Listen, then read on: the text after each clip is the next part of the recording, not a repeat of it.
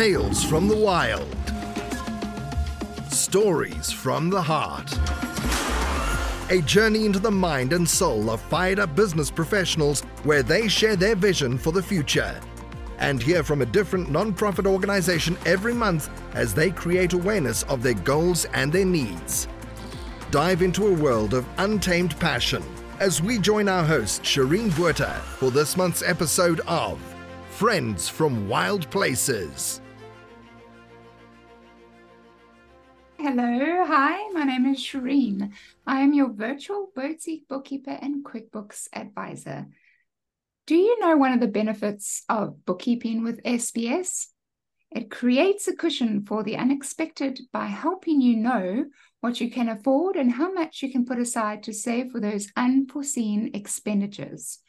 It's not too late, so start today. My superpower is bookkeeping. What's yours?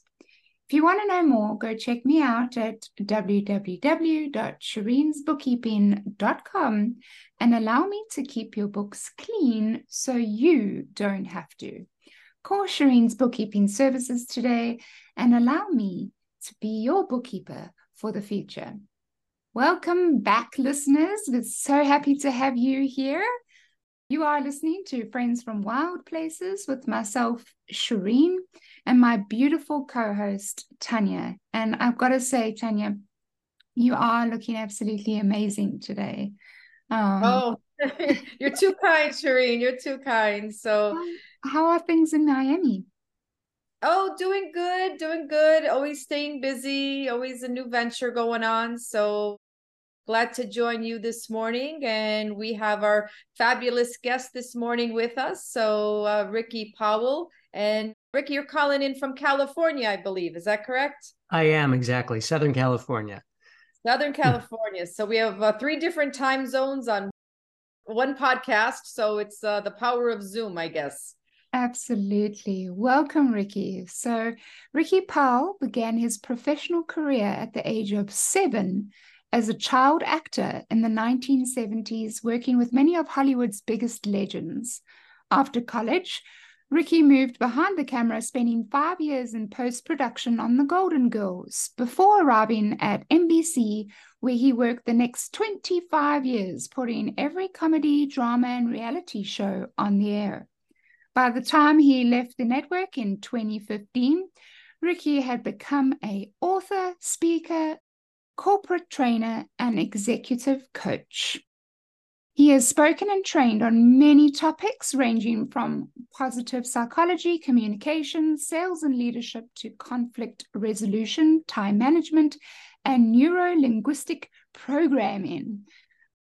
So welcome. It's so good to have you, Ricky. Oh, it's so great to be here, Shireen. Thank you so much for having me. Absolute pleasure. And that's quite a biography that you got going on there, Ricky. That's amazing. Thank you, Tanya. It's been quite a ride. It's been an amazing life, and with all the usual ups and downs, right? So, yeah, it was a really, really fun journey. Well, you're very interesting, and I'm very excited to have so many questions to ask you. But before we start, I know a few podcasts ago, we spoke a little bit about a gentleman by the name of Michael Knowles, who is an actor, commentator, author, and media host. He has also now got his YouTube channel. We did speak about it briefly. Last time we spoke about it, we spoke about the fact that he interviewed a priest who actually has the job title of an exorcist. And we discussed that a little bit, but now a month later after that interview, he sat down with another person, a former witch.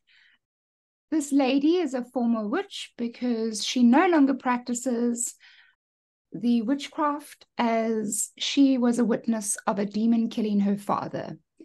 Now, that is a lot to swallow, and it is very interesting to listen to these interviews. So if you want to, out of curiosity, listen to the whole entirety of the interview, you just have to go on YouTube and look up Michael Knowles and you can see both interviews. But I guess I'm just going to go straight to my question. Do you believe that there is such a thing as the paranormal, and why? So, Tanya, should we start with you? So you're talking to death care extraordinaire herself over here. So as a licensed funeral director in Bomber, having gone to mortuary school, I teach funeral services, and now I oversee the program at Miami-Dade College in mortuary education. I don't doubt that there is something beyond, beyond us. And having brought up Roman Catholic as far as the religion, I believe that my viewpoints have expanded over the years because I teach world religions related to funeral services to be able to be proficient in providing service and care to all religions, all ethnicities, all cultures. So, for example, our world religions, have different protocols for caring for the deceased. Having been in an active funeral home, serving many families, yes, I do believe there's paranormal things out there. I'm also very cognizant of, where to kind of put the energy, because I think whatever you put your energy to can increase. So I'm very also aware that if it's not something that I am proficient in, I wouldn't want to entangle myself into something what I would consider dark energy. Absolutely. What about yourself, Ricky? Yeah, absolutely. And by the way, Tanya, what a fascinating background you have. That is just so amazing. I mean, I could spend all day, offline talking about this, but yeah, Shireen, I definitely do. And I think to me, I just have always known that there are these forces out there of good and evil. And I think that transcends so many different topics. And to me, this is one of them, right? And listening to the interview where he was speaking with the witch about witchcraft and all the different colors and white magic and black magic and all of that sort of thing. It's very similar to me, with the good versus evil. And so there's not a doubt in my mind that energy exists. Right, 100%.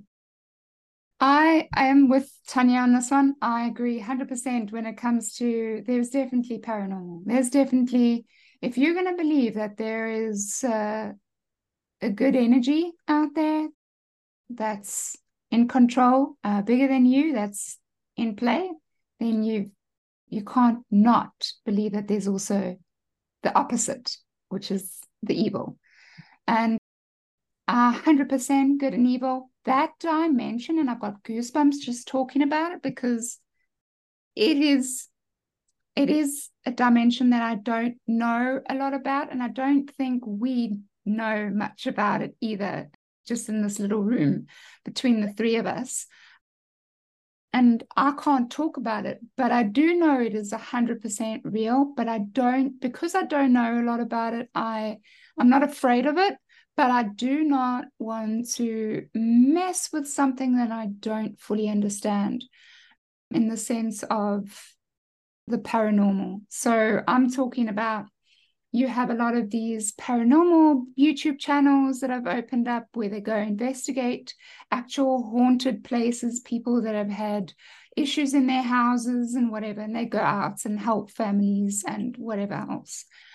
That's what they do. That's what they enjoy doing, making videos on it, experimenting, doing tests, doing all these machinery and picking up these waves and all that, and having these devices where they hear ghosts, spirits coming through and speaking. All of that is paranormal, right? And I respect that, but I also respect that I don't know enough to dabble in it. And I do not in any way, shape, or form want to play with something that pretends to be good when they are evil. And I open a door to something that I shouldn't be opening a door in, then there's issues. So I'm a little bit cautious when it comes to that, but I do 100% believe that there is, as much as the good energy, there is bad, there is good and there is evil. It's in every great classical movie back until, years old, great storybooks, always with a good and evil storyline. So it's there. It's always been there in our entire history of being on this earth. So that's what I believe. Yeah. And so it's thanks literally like that Pandora's box that we all know about, right? Once you start, you just open up this whole Pandora's box of the unknowing. Right, right. It's very interesting. And probably why I was so interested in the first place when I started listening to Michael Knowles and I stumbled over the interview with the priest. I've already said this to Tanya. I had no clue that that was a real thing, that there's a job title out there in the priesthood of being a exorcist, and that's his job. That's what he does. So, yeah. And then, it's very interesting, and I'm quite happy to actually listen and learn from the different interviews. And I'm curious, Shireen, are you familiar with Napoleon Hill? Napoleon Hill's work? He wrote the book Think and Grow Rich. I think it was in 1938. It became kind of the Bible of personal development. But what was fascinating to me is he wrote another book, I believe that same year, called Outwitting the Devil. Have either of you, are you familiar with this book? The first book, yes, not the second. Okay, so Outwitting the Devil was so fascinating to me. And you can actually go on YouTube and type in Outwitting the Devil, and the entire thing is there in the form of an interview. And it was just so brilliant, I thought. And it shows what a genius Napoleon Hill really was, because he was so far ahead of his time. And in essence, he's the protagonist, Mr. Earthbound, interviews the devil to have him divulge all of his secrets of how he controls the mind of man. And it's based, I believe, on like 7 fears: fear of poverty, fear of illness, fear of death, fear of loss of love, all of these sorts of things. And it's just absolutely amazing. It's a great read and or listen on YouTube. Oh, wow. I'll definitely check it out. Yeah, no, definitely. Thank you for that, Ricky. 100%. Definitely something that I would look further into. But Ricky, so we have the quote of the day when it comes to our podcast. So today the quote is, "Your personal philosophy is the greatest determining factor in how your life works out." And this is by Jim Rohn. And this is a quote that was picked out specifically by Ricky. So Ricky, why don't you just share with us a little bit about what this quote means to you? Absolutely, Shireen. So Jim Rohn was one of my all-time favorite mentors. He was Tony Robbins' mentor. And as soon as I learned that, I dug into everything Jim Rohn ever did, said, taught, all of that. And I could quote him all day long. So it was very hard to pick one, but this is the one that I've used in so many presentations. And what I love about it is just, to me, points out, again, Tanya, as you were saying, where you put your attention, energy increases. And so with this, it's all about really asking yourself, what is my personal philosophy? And so, which goes to your beliefs, and beliefs lead to your thoughts, and thoughts are things, thoughts are energy, and it's all either positive or negative. So I got to thinking about that question. And for me, I thought, I really believe that everything happens for a reason. And in presenting this so many times, there are many people on board with that and subscribe to that theory. And then I also met many people who say, well, I can't really buy into that, because if everything happens for a reason, why are there such horrible things in the world like cancer and the Holocaust and hunger and, all of those sorts of things? And I totally understand that. And so then I thought a little more, because I wanted to make it a more universal philosophy. And so I had a slide that I would show that said everything happens for a reason.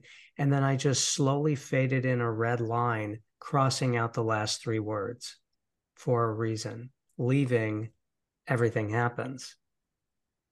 That's And right? I mean, yeah. there's no disputing that, right? I think everyone can agree that everything happens. And so at that point, life really becomes maybe 10% what happens and 90% how we respond to it. Right. So we could rename it your quote, Ricky, right? I like that. Yeah, that's right. Everything happens. Tanya, you're exactly right. I need to do that. We're going to coin that. Yeah, well, you can make, T-shirts and Thank you. Marketing. Yeah. Why didn't I think of that? That's wonderful. Send me a hat when you get one. Okay, that's all I ask. And what a perfect example of everything happens for a reason, right? Here the three of us are, and I love that. Thank you. Awesome. Okay, let's get into this. So before we even start, I have a question for you, Ricky. As a child actor, what were some of the shows that you were in? Maybe I know some. Yeah, absolutely. So the first show I ever did, I was maybe 7, 8, 9 years old, was an episode of Bewitched, the show Bewitched, speaking of witchcraft. And it really was my favorite show. And so I played Mrs. Kravitz's nephew, and it was about Samantha trading places with the Good Tooth Fairy for the evening.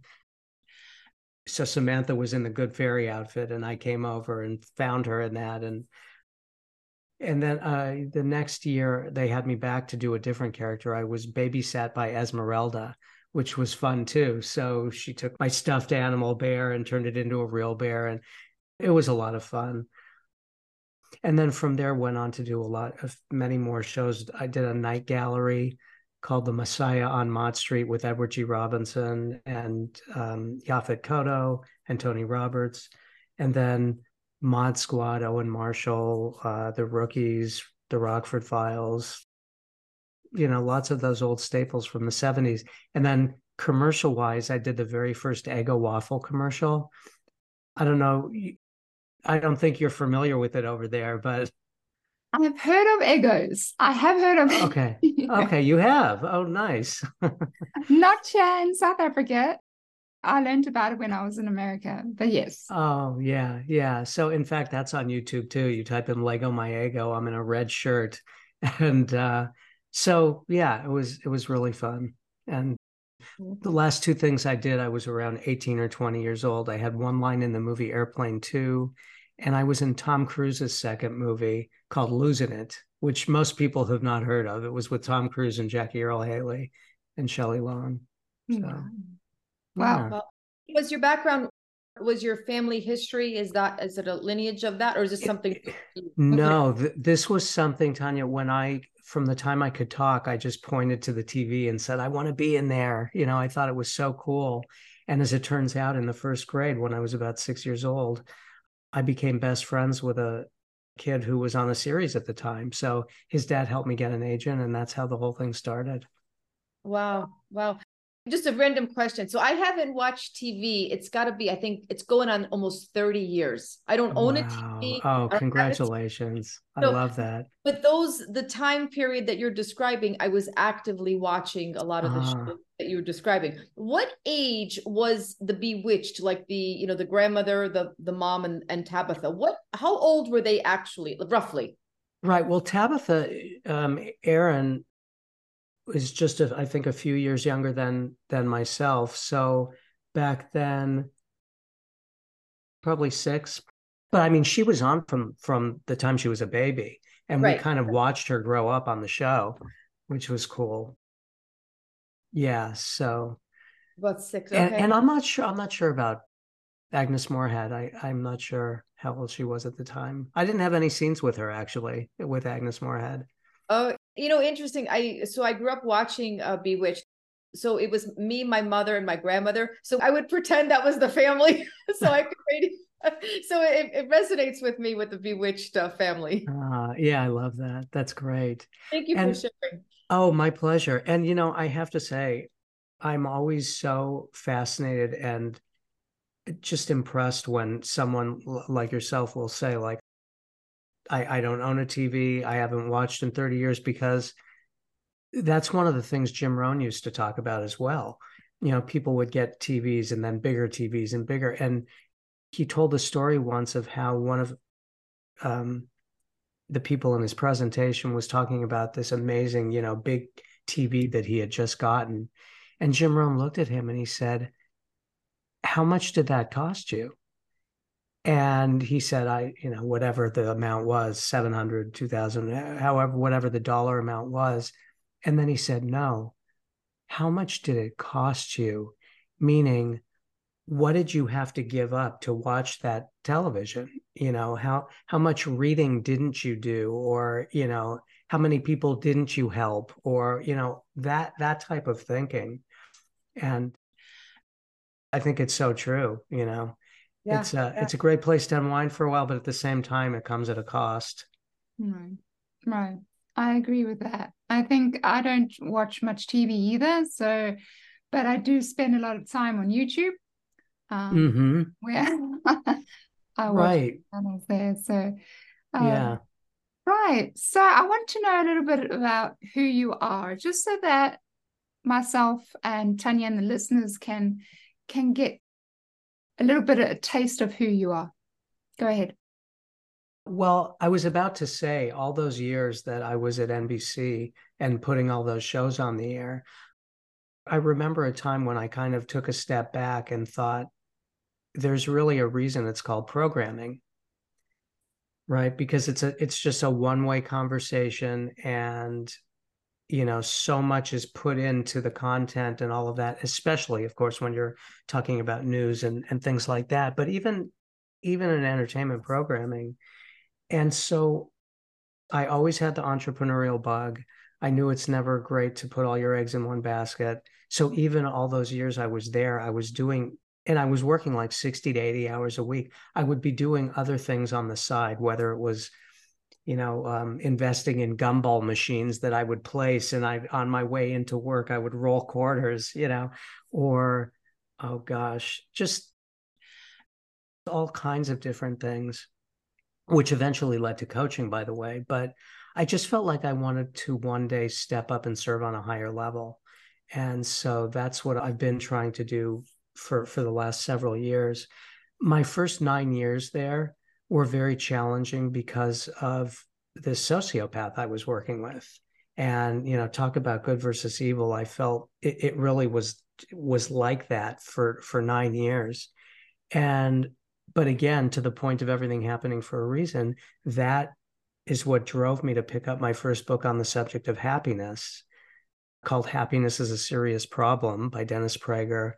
And this man wanted nothing to do with it, but I was so fascinated with it. I read every book on the topic, listened to every program. I wrote my own book in 2012, started doing public speaking inside and outside the company on it. And it really became my life's work in a way. And so for many years, I had this website, Lifelong Happiness, and I never really turned it into the vision that I had for it. So I pulled it down. Right now, it's forwarded to my corporate sales training and coaching site. But shortly, I plan on really revamping it, sort of doing a 2.0 version and getting it out there and creating a worldwide community of, just like-minded, positive people who are lifelong learners and, want to really keep getting better incrementally on a daily basis, because that's so possible, and I've always been fascinated with personal development and improving and helping others. I know I had made a note, in the witchcraft speech, she talked about, or interview, I should say, she talked about control and manipulation. And I took a deep dive into NLP, neuro-linguistic programming, which Tony Robbins has been using all these years. He didn't invent it. It was invented in the 70s by John Grinder and Richard Bandler. But he turned it into, a whole career. And I have always found that fascinating too, because it gets called out a lot of times because it's about influence, and not only being able to influence yourself, or influence others, but also influence yourself to help you break through fears or overcome phobias and things like that.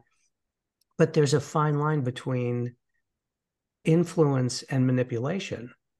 So again, the dark side, people who have the dark side in them can tend to use it for manipulation, and that's been done as well all these years. So I just kind of helping people become aware of all of this, right?